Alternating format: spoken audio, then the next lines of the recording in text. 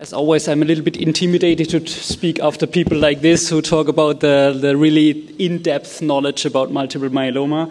And then I talk about imaging, but maybe it's good because it's before the break, so you can kind of relax your mind and just look at the images. And but I think there was actually the way that this session was built is very good, because I will try to convince you that even in this very deep analysis of the proteins, deep analysis of the genes is very important and very helpful. Teaches us a lot about the biology of the disease. I think even imaging can add to that. So my question was novel imaging techniques in evaluating myeloma, presentation, relapse, and MRD. I'm out of breath here from just jumping on the stage. I'm sorry. It's a little bit embarrassing. I try to catch my breath. So, and at MRD, so why is it interesting to do it at MRD? And I think that's important to discuss. My disclosures. You might have seen this as an introduction slide of a lot of treatment sessions or treatment talks about multiple myeloma. There's this history, and you all know that we have so many more drugs. But I actually attempted to do that for imaging as well, and you see there's also development. And when I came from Europe to the US, I was not shocked but surprised that skeletal survey is still kind of the thing that everyone does. And now we're working hard on changing that, because I really think we should not stay only with melphalan, and some people even hate high-dose melphalan, and it would be a whole other can of worms to start this discussion. But I think X-ray is kind of the era of melphalan, and we are far beyond that, and we are talking about mass spec and single-cell sequencing, so we should not talk about X-ray too much anymore. To start this session, I also want to, or not this talk, I also want to emphasize that, and a lot of people know that, of course, but my experience is a lot of radiologists forget that, actually, and also we as hematologists forget that myeloma is obviously a disease of the bone marrow, but the symptoms are oftentimes shown in the bone, and that's what brings most of our patients to us. They have bone problems. But when we do imaging, we can do imaging for the bone, and we can do imaging for the bone marrow, so there's a difference, and I would like to explain that.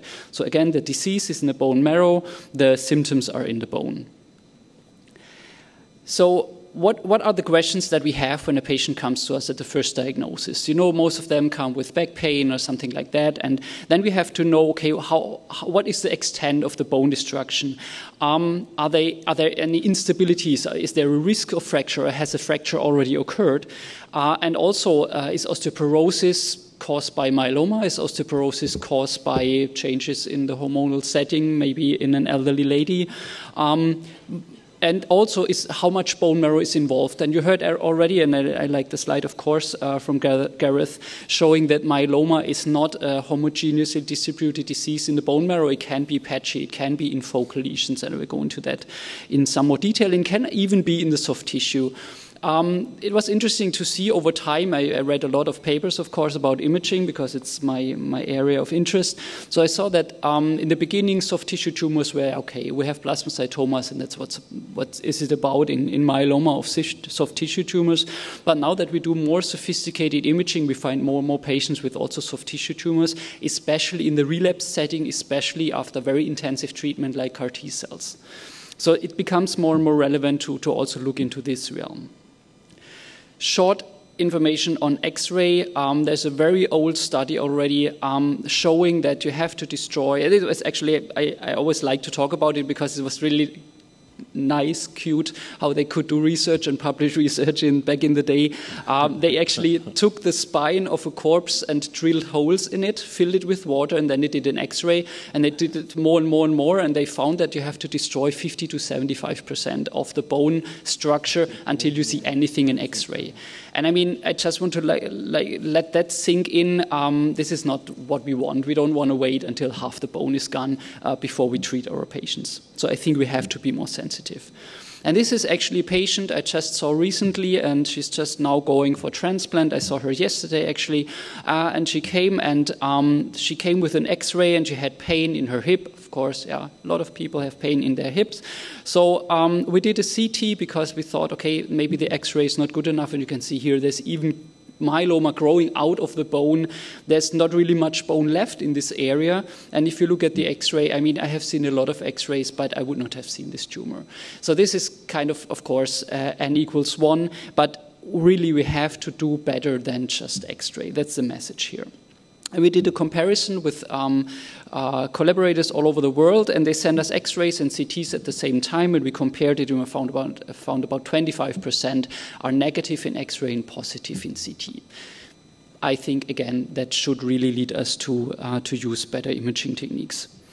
Interestingly enough, we looked also where those osteolytic lesions were, and what we found, and what surprised us a little bit, that actually X-ray is not really worse, sometimes even better in the appendicular skeleton. So if you have, for example, we don't have a CPT code yet. I can tell you we're working on a CPT code for whole body low-dose CT, which I'm promoting here. So if you don't have access to that, if the insurance gives you pushback on that, you can do a CT of the spine and pelvis, and you can add the appendicular skeleton with X-ray if necessary. I still really promote the whole body low-dose CT, but if you cannot have that, at least the spine and pelvis should be a CT, and then you can see in the X-ray is actually pretty good in the appendicular skeleton if that is a problem. Stability is very important, and it becomes more and more important the more sophisticated your imaging techniques are. When we did X-ray, we barely had any issues because we just didn't see what's happening, and now since we do CTs, we see holes in the C2. We are very concerned about that. I'm surprised that our orthopedic surgeons and our neurosurgeons are not too concerned about it, and I have to say I haven't seen too many issues. I just had a patient, again, I saw her yesterday, and she had a C2 lesion, which was basically she had a fracture of C2, which is breaking your neck, basically. And she was doing well. They did surgery and they did radiation, but she's alive and she's well, actually. She has a stiff neck right now, but we saw that in CT, in X-ray, we might have seen the fracture, of course, but before that happened, we would not have seen too much. So it's important to know that, and I think it's not really our job, but we have to educate our orthopedists and neurosurgeons to know what are the criteria for stability, and also these publications are pretty old. There's a lot of information in the literature already, what we should look for stability, for example, more than 50% collapse of the spine, if the pedicles are involved, if there is more than 50% of the whole vertebra involved, and also if the anterior and or the posterior parts of the vertebral body is involved. And it helps. We have a tumor board once a week, and we show these images, or actually our radiologists show us the images, so we learn something, but we can also educate them and say, hey, please look for this, look for that. And in my experience, this is a very fruitful collaboration. I mentioned osteoporosis. It's not that common in myeloma. It's most of the time it is focal osteolytic lesions, but some patients really have this diffuse osteoporotic change. And here MRI is very helpful because the MRI, based on the water content of a tissue, gives you the information if you have a high cellularity or low cellularity. High cellularity, most likely malignancy, in our case myeloma. Low cellularity is rather like more fatty bone marrow.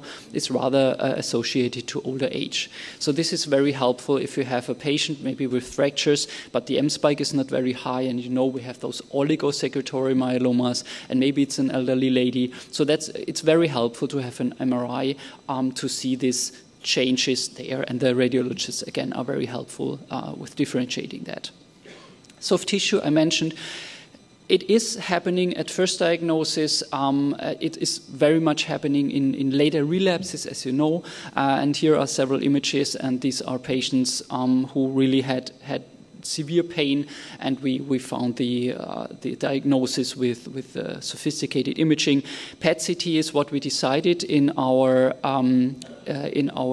guidelines, in our new guidelines. But if you don't have access to PET-CT, which is not a big thing in the US, usually we get a PET-CT if we have a good reason. But MRI is also very helpful, and especially in the brain, which hopefully is not happening very often. Prognostic significance of the tumor burden. I mentioned that there's this focal growth, so we can basically count the focal lesions. We can measure them. We don't have to measure all of them because a lot of myeloma patients, especially at first diagnosis or in later relapses, have a lot of focal lesions. But we can count them, or at least say there are focal lesions. And the lower panel shows you that in every stage of disease, more focal lesions are worse. So either in MGUS, which is very rare, but in smoldering myeloma and in multiple myeloma, if you have more focal lesions, if you have a higher tumor burden, that is not a good prognostic sign, obviously. So we heard a lot about MRD, and I like the ideas to maybe adjust our treatment to the MRD. We are getting those studies hopefully soon. We are getting the results hopefully soon. But what I would like to mention is that imaging also helps us. If MRD is negative, it says a lot, but it doesn't tell you the whole story. We have done, or I've looked into the literature, we have done several analyses ourselves, but if you look into MRI, if you do a whole body MRI of a spinal and pelvic MRI, if you have residual lesions after treatment, it is not good, but you can see the p-values are not very impressive, so MRI is okay, but not the greatest technique for this, because MRI doesn't show you if these lesions that you have are still active.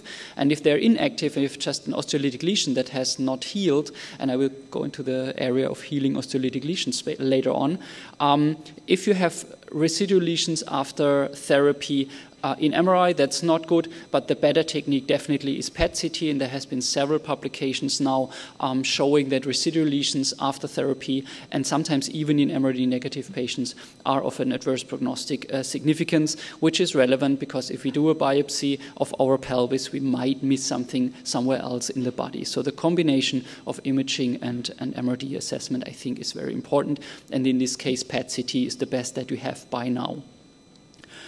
The reason for that is obvious. I told you about the focal lesions, and if you do a biopsy here in this focal lesion, you might find an MRD positivity, but if you do it here, as we usually do, that's the area where we do our bone marrow biopsies, it might be negative. So it's very important to keep in mind that myeloma is not always homogeneous in the bone marrow.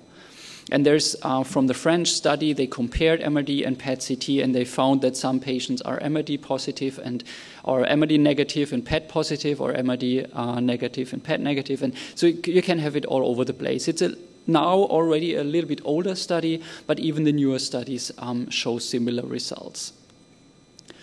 So there's, if you look in two publications, one of them, I forgot the citation here, is from Gareth's group, Leo Rasche published that. If you have MRD negative and PET-CT negative, that is the best outcome for the patients, because then, of course, the tumor burden is the lowest. And I'm very much looking forward to get this information also for the mass spec, to see if kind of the mass spec shows us that there are residual lesions in the body somewhere producing this protein.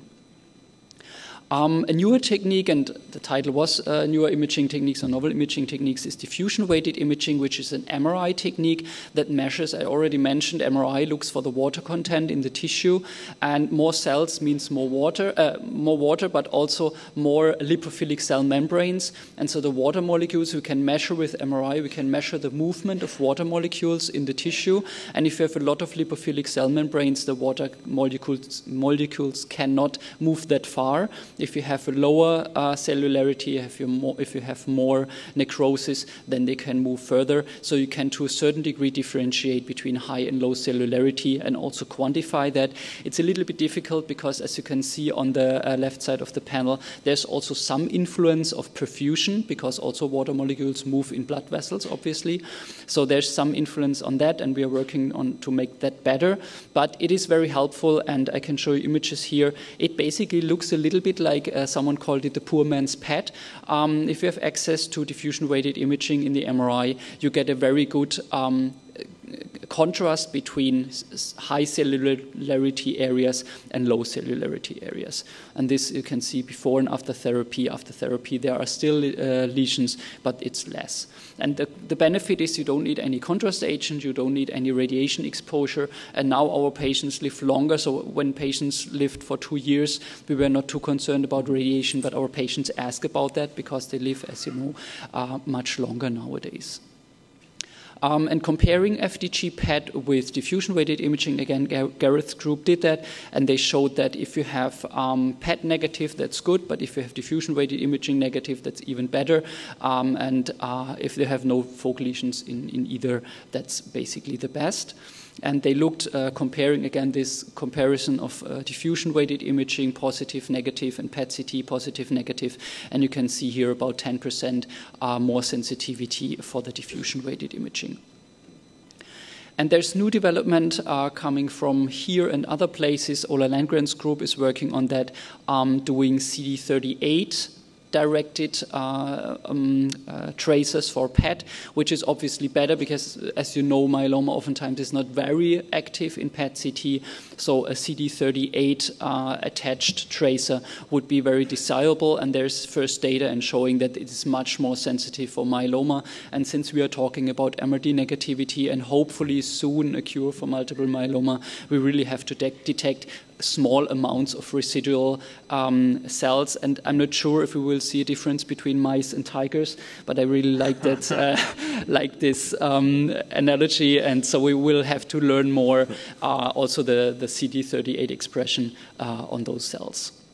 And comparing, also we heard about high-risk disease, and again, same as with MRD, it's the same with imaging. If you have a high-risk myeloma and it becomes imaging negative, it's much better than a standard risk myeloma that is imaging positive. Same story as for MRD. So you see this both are going in parallel and give us the same information. We have to treat our patients into the deepest remission that we can. And again, there might be some mice we can ignore, but most of the time we really would aim for a very deep remission and confirm that with imaging as well. And I mentioned some bone healing. This is a topic that I get a lot of pushback oftentimes. But since we use CT before and after therapy, or PET-CT before and after therapy, and actually I urged our radiologists, our nuclear medicine people, to do a real CT in the PET-CT, not just for attenuation correction. So I really would also recommend, and we have that in the guidelines, that you use a qualitatively better CT in the PET-CT, and it's possible the scanners can do that. And then you have a good sensitivity even after therapy. And this is a patient after treatment with a proteasome inhibitor and bisphosphonates, and after high-dose chemotherapy, in about a year apart, those CTs. And you can see on the left side there's this huge osteolytic lesion in the lumbar vertebra, and on the right side you see at the rim of this osteolytic lesion there's some bone healing process, and our patients are very happy to hear that, because when I started to treat myeloma, we had X-ray and we said, okay, myeloma lesions never heal, so we see some healing. We don't know what's really happening there. We looked into a data set. It's not really clear which patients show this healing process and which don't, but there is something happening, and we are looking in more detail into that. So at Relapse, we're basically having the same questions. We want to know if there's any instability. We want to know if the bone disease is worse.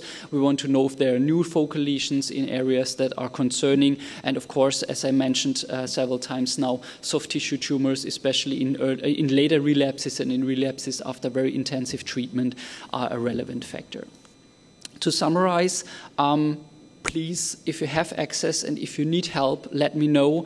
CT is better than X-ray. That's one of the major messages here. If you need help, we have sequences. I can send you a sequence. I can send your radiologist a sequence set, and they can put it on their machine, and it's really not a big deal. We are working on getting a CPT code because that's more challenging than the actually technical challenges that we have to deal with. Stability is very important, and we should not ignore that, because our patients might live 10, 15, 20 years with their myeloma. We don't want them to lose, 10 centimeters of their height. We would like to prevent them from that. PET-CT is at the moment the technique of choice in the setting of MRD assessment, and or in combination with MRD assessment to see if there are residual focal lesions. Maybe in the future the diffusion-weighted imaging is even better. And combining imaging and MRD is very important, because you might miss something if you just do a bone marrow biopsy in the pelvis. And maybe if we have mass spec in every clinic in 5 years, I will not give talks about imaging anymore. But until then, you will not get rid of me. And with this, I thank you for your attention, and I'm ready for questions now, I think.